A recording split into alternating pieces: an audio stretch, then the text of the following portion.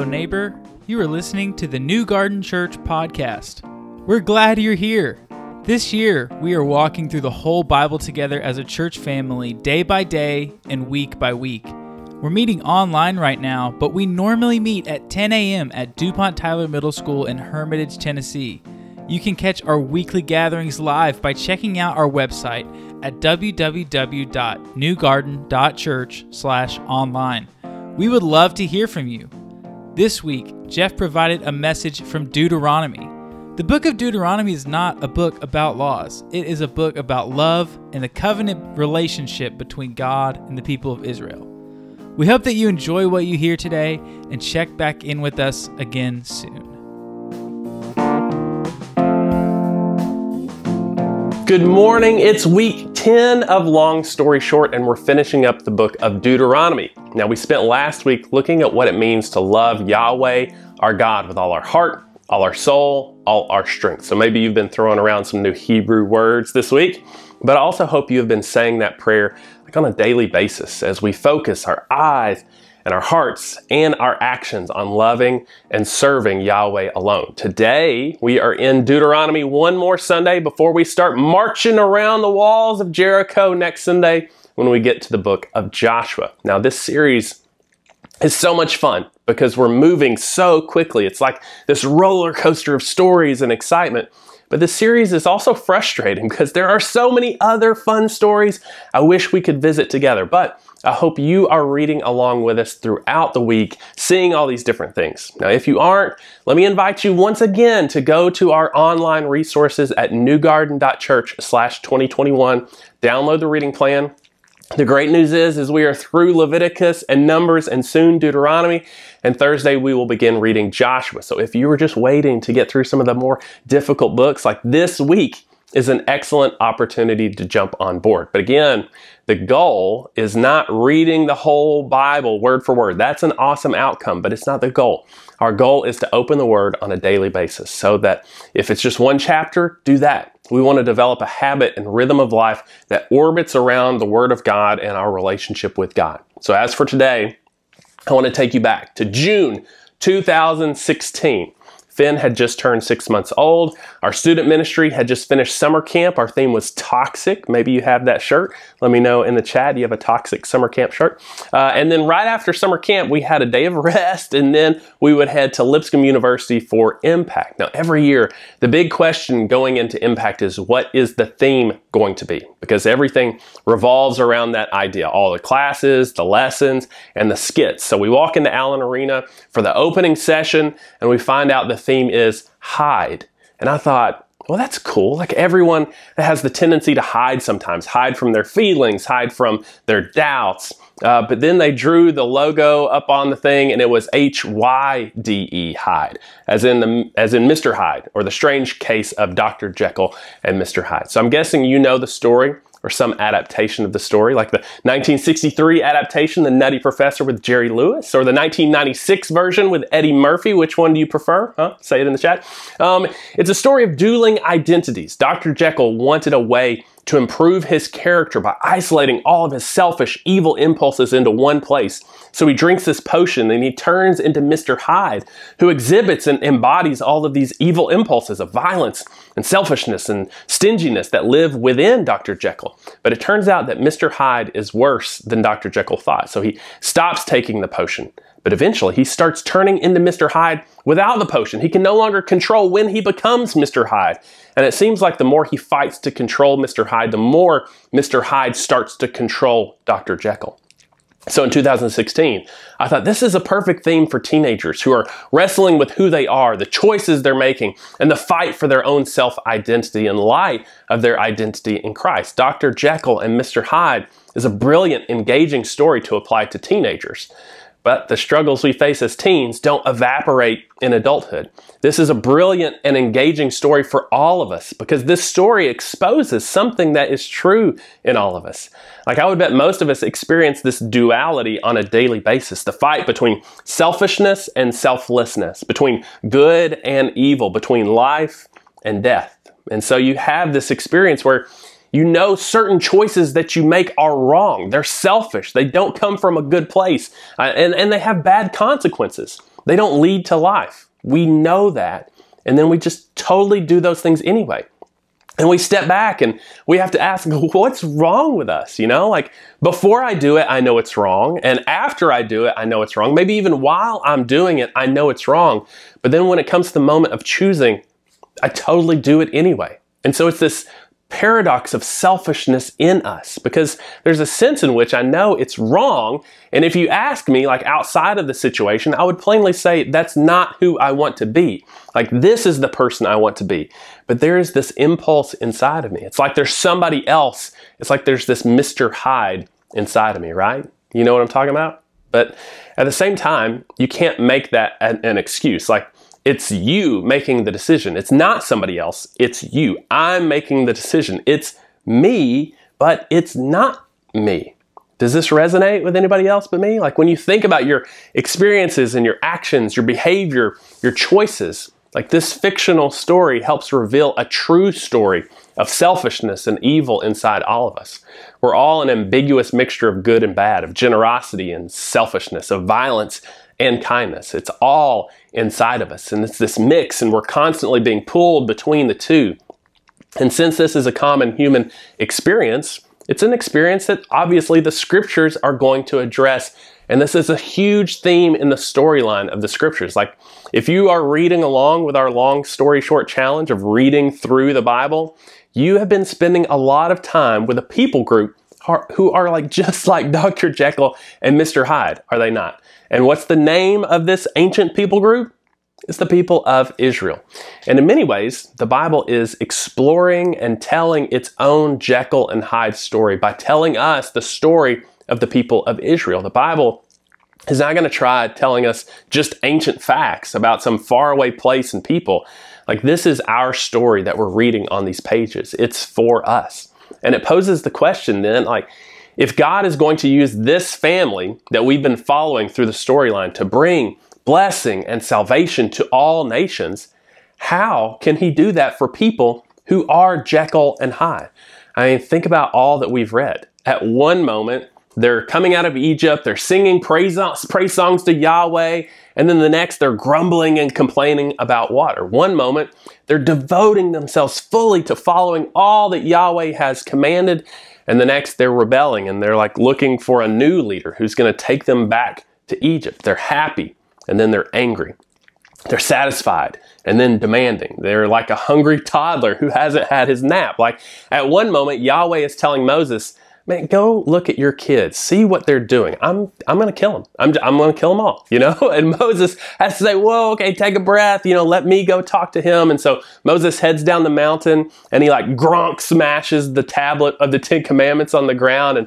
And he goes back up to God and he's like, all right, I give up, just kill me. You can have them, just end my life. And the people of Israel seemingly have God and Moses at the end of their wits with this pendulum of behavior. And we get so shocked by their choices and we think, who are these people? And the story brilliantly leads us to the conclusion that they are the people who stare you in the mirror every morning.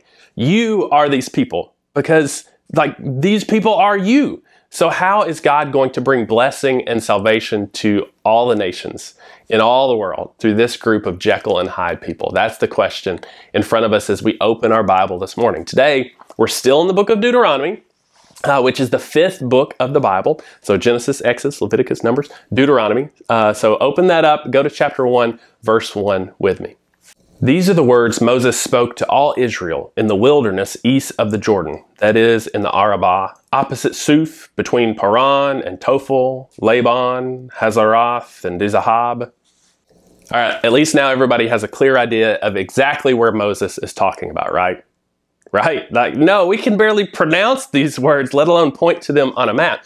So let's just remember where we have been so far in the story. So page 1, God makes an amazing piece of real estate, and he gives it to humanity to steward, take care of it. And then by page 3, we ruin the place, which turns into ruin with each other. And that's like the first 11 chapters of Genesis. But in Genesis 12, God begins a rescue plan with Abram and his future family. So Abram leaves his home, travels down to the land of Canaan, where he has this promised son, Isaac. Isaac has Jacob. Jacob has 12 sons, one daughter, Dinah. The family grows to around 70 people. And because of a famine and their long-lost brother Joseph, they end up down in Egypt at the end of the book of Genesis. Now, how long are they in Egypt? A long time, like hundreds and hundreds of years. And that first generation dies off, and this oppressive king, Pharaoh of Egypt, begins to enslave the Israelites and enact a slow genocide to kill them all off. So God raises up a deliverer, Moses, to deliver the people out of slavery in Egypt, and they wander down south to the Sinai Peninsula. They camp out at Mount Sinai for how long? Like, it seems like a really long time, because it's out Mount Sinai where they get all of these laws, like half of the book of Exodus, the whole book of Leviticus, and like the first third of the book of Numbers. It's a lot of chapters to read, but in terms of how long they're there, it's like 1 calendar year by the dates in the book. And then they're called to go up into the promised land and look. So see what Moses says in verse 2. It takes 11 days to go from Horeb to Kadesh Barnea by the Mount Seir road. So Kadesh Barnea is about halfway between Sinai and Canaan. So how long did it take the Israelites to make it that way? Not 11 days. It took them about 40 years. The Israelites, they sent spies up into the promised land, and the spies come back and they say, listen, it's an amazing land for sure. Look at the size of these grapes, right? But Yahweh can't save us. He can't deliver us. There's no way we're going to be able to survive in this land full of other people groups. Like, they're giants. There's no way.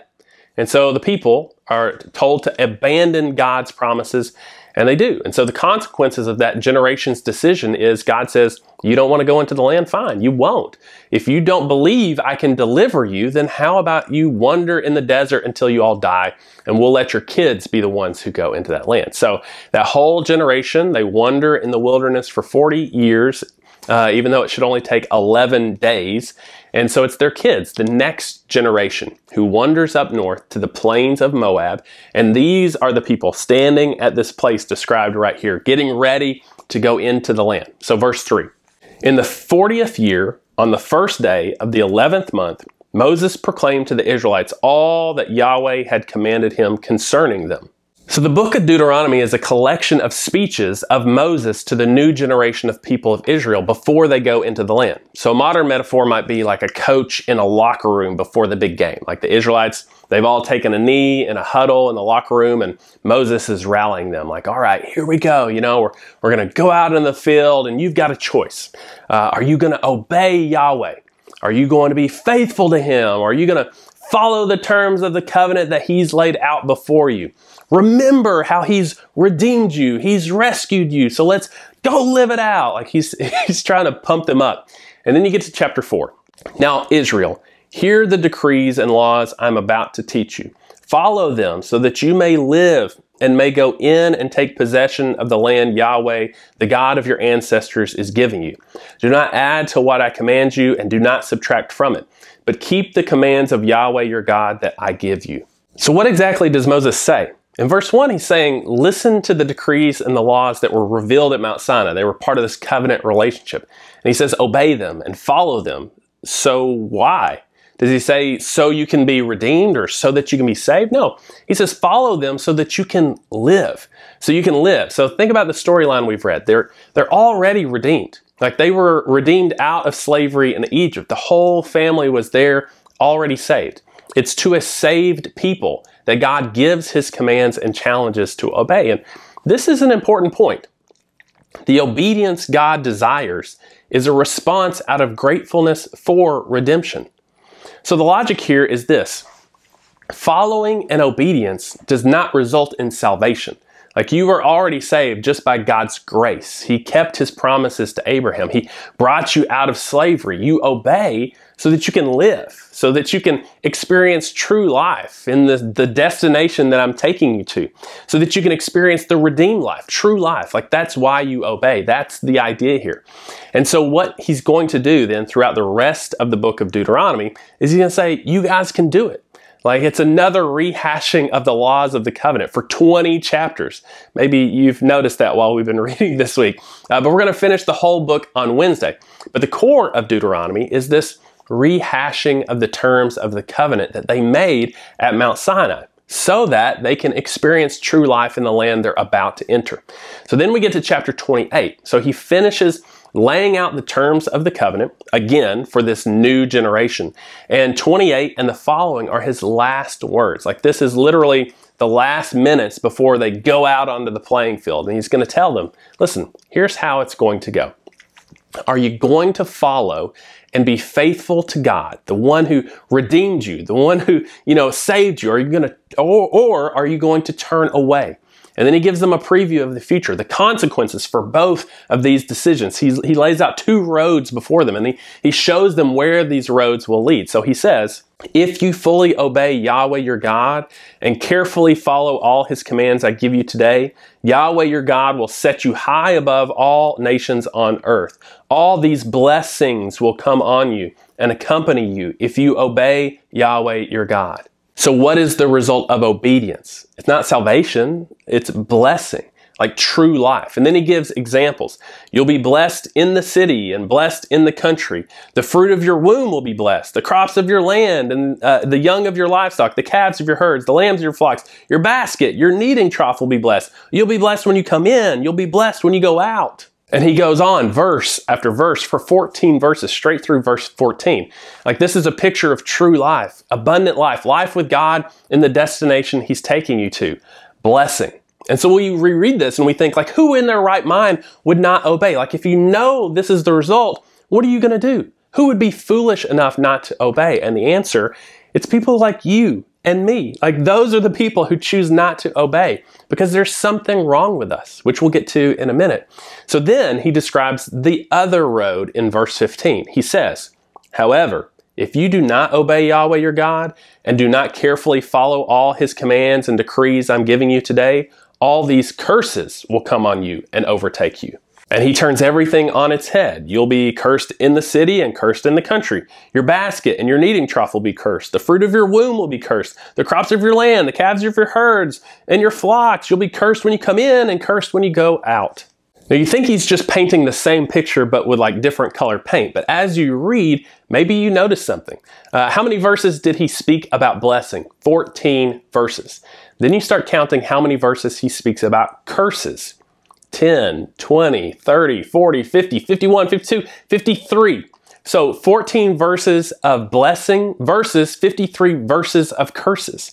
That's a difficult sentence to say, kind of fun. 14 verses versus 53 verses of curses. Say that 5 times fast. But beyond fun sentences to say, like, what does this have to say to us? Some of us might be bothered by this. You think, man, the God of the Old Testament was so vindictive and angry. He's just all about curses. So remember, this is Moses talking. And Moses is revealing where he thinks the story is going. Like, have you ever been watching a movie and you've got a good picture of the characters and the plot, and you've already figured out how the story is going to end? That's what's happening right here. How does Moses think the story is going to end? A blessing or a curse? And he doesn't keep it a secret. Moses would not be a great coach to have in the locker room. He gathers everybody up, take a knee, everybody got something to say. We're about to go out on the field and you're going to fail.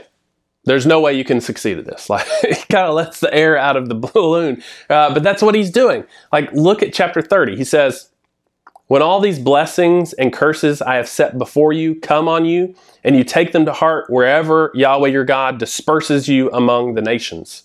So this is not good news. So he thinks he knows how the story is going to go. Why? How does he know?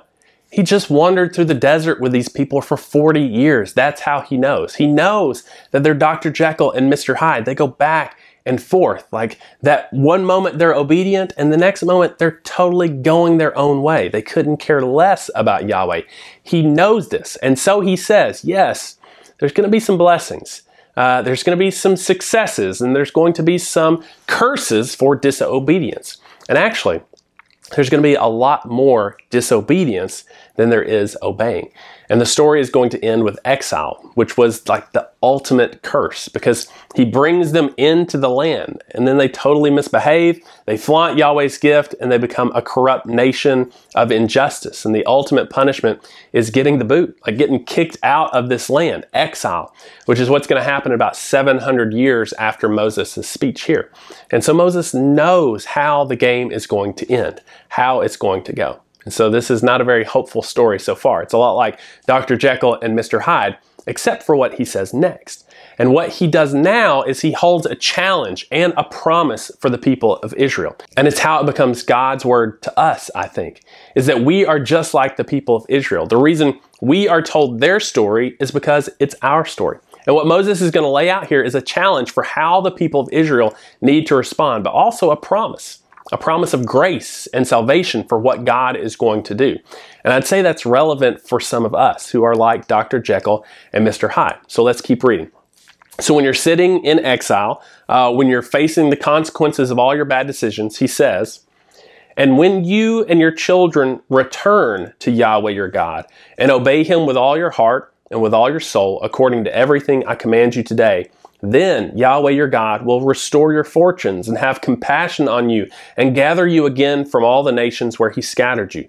Even if you've been banished to the most distant land under the heavens, from there Yahweh your God will gather you and bring you back. He will bring you back to the land that belonged to your ancestors, and you will take possession of it. He will make you more prosperous and numerous than your ancestors." So is this good news? Well, kind of. Actually, as we look more closely, it's kind of good news. It's good news in as much as what it means that God doesn't ever write anybody off, right? You can always return.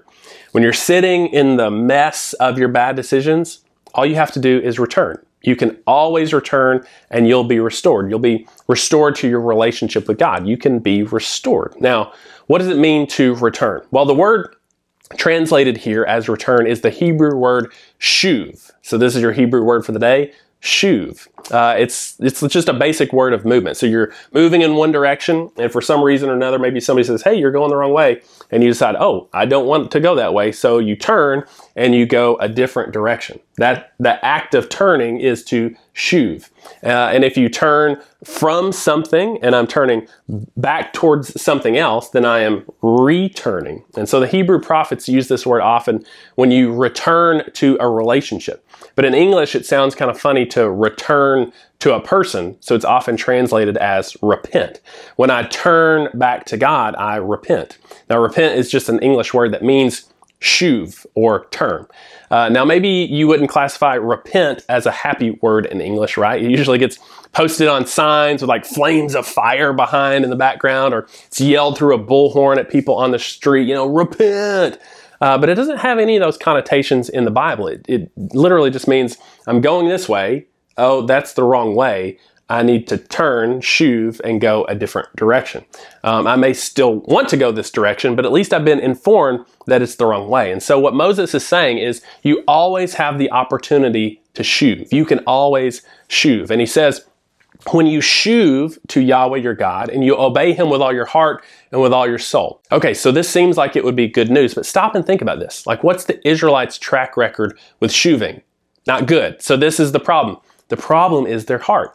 He says you can shuv and obey him with your heart anytime.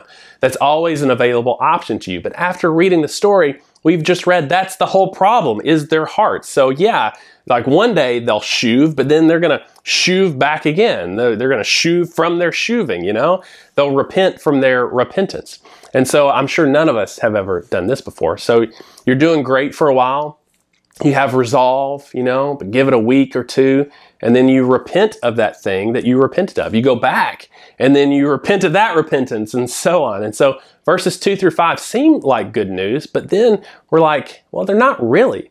This doesn't solve the core of the problem, which is the broken human heart. We've got this Mr. Hyde hiding out, or maybe he's not hiding at all. He's just there, and he takes over sometimes. And it's not like it's some other person, it's me. There's this part of me that's just not good. It doesn't take me down the right path. It doesn't bring me to true life. This has to be dealt with.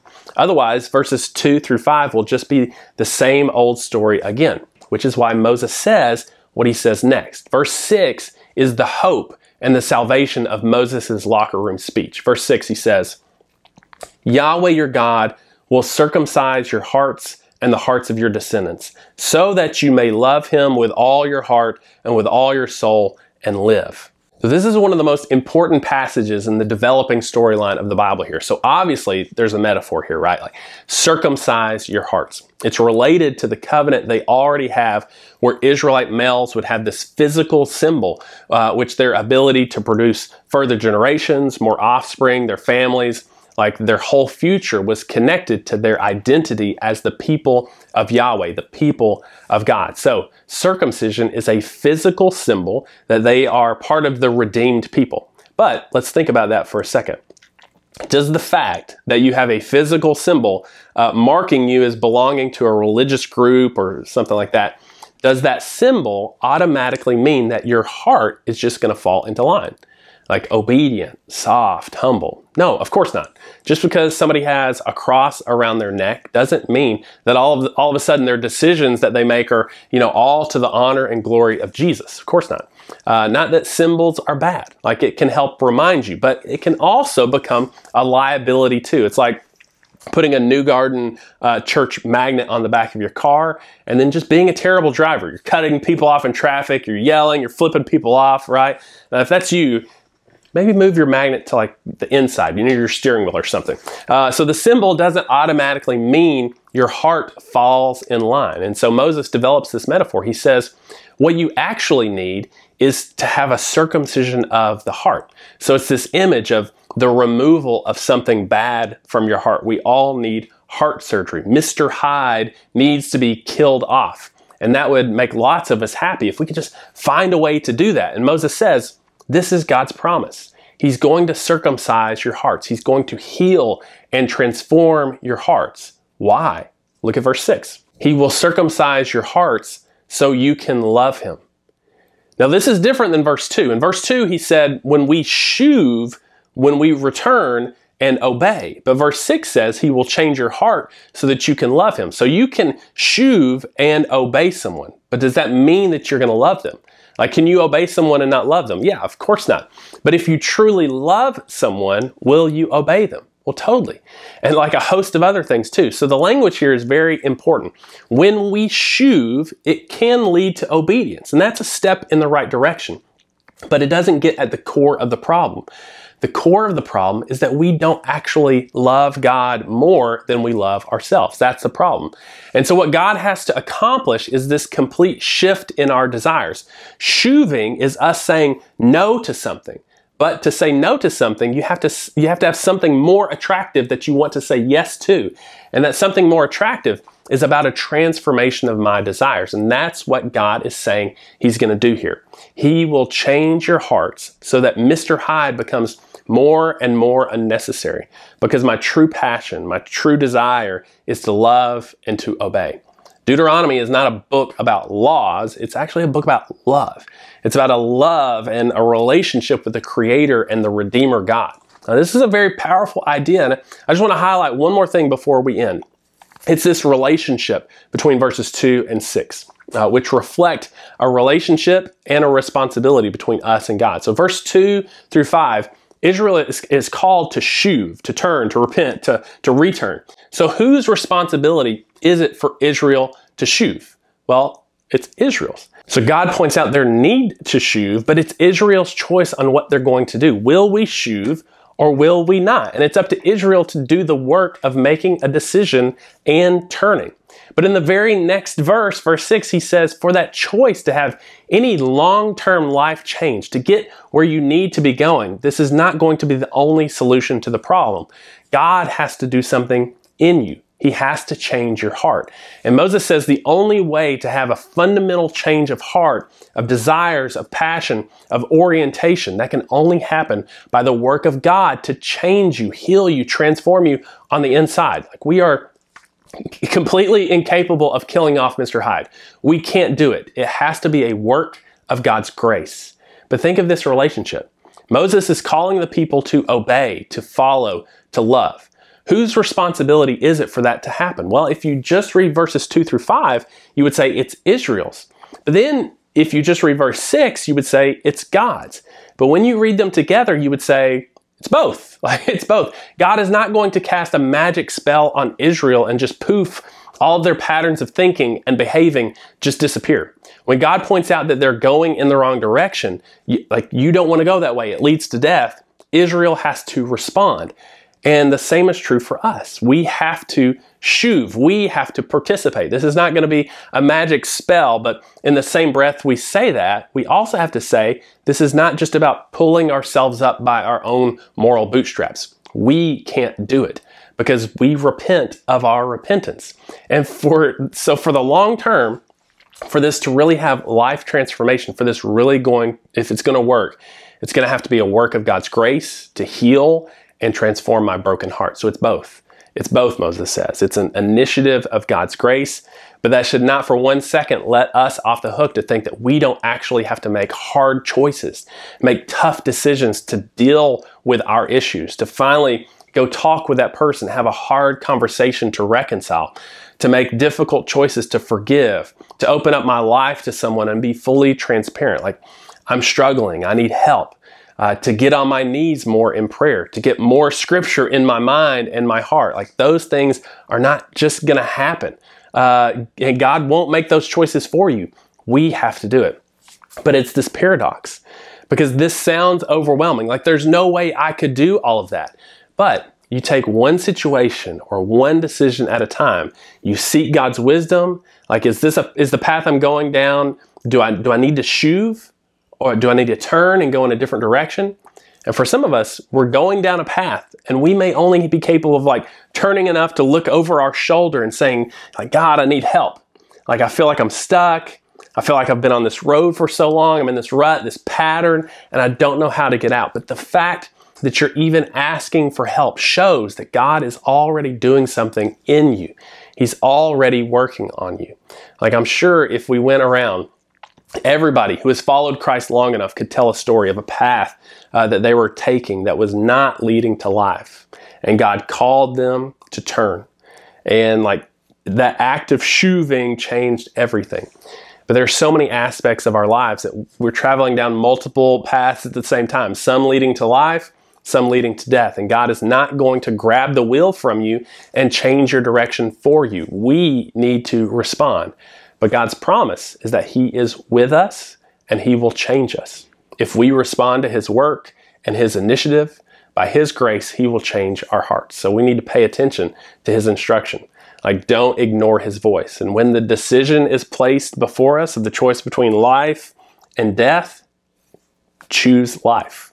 Now, as followers of Christ, the reason we even have the opportunity to choose life is because Jesus chose death.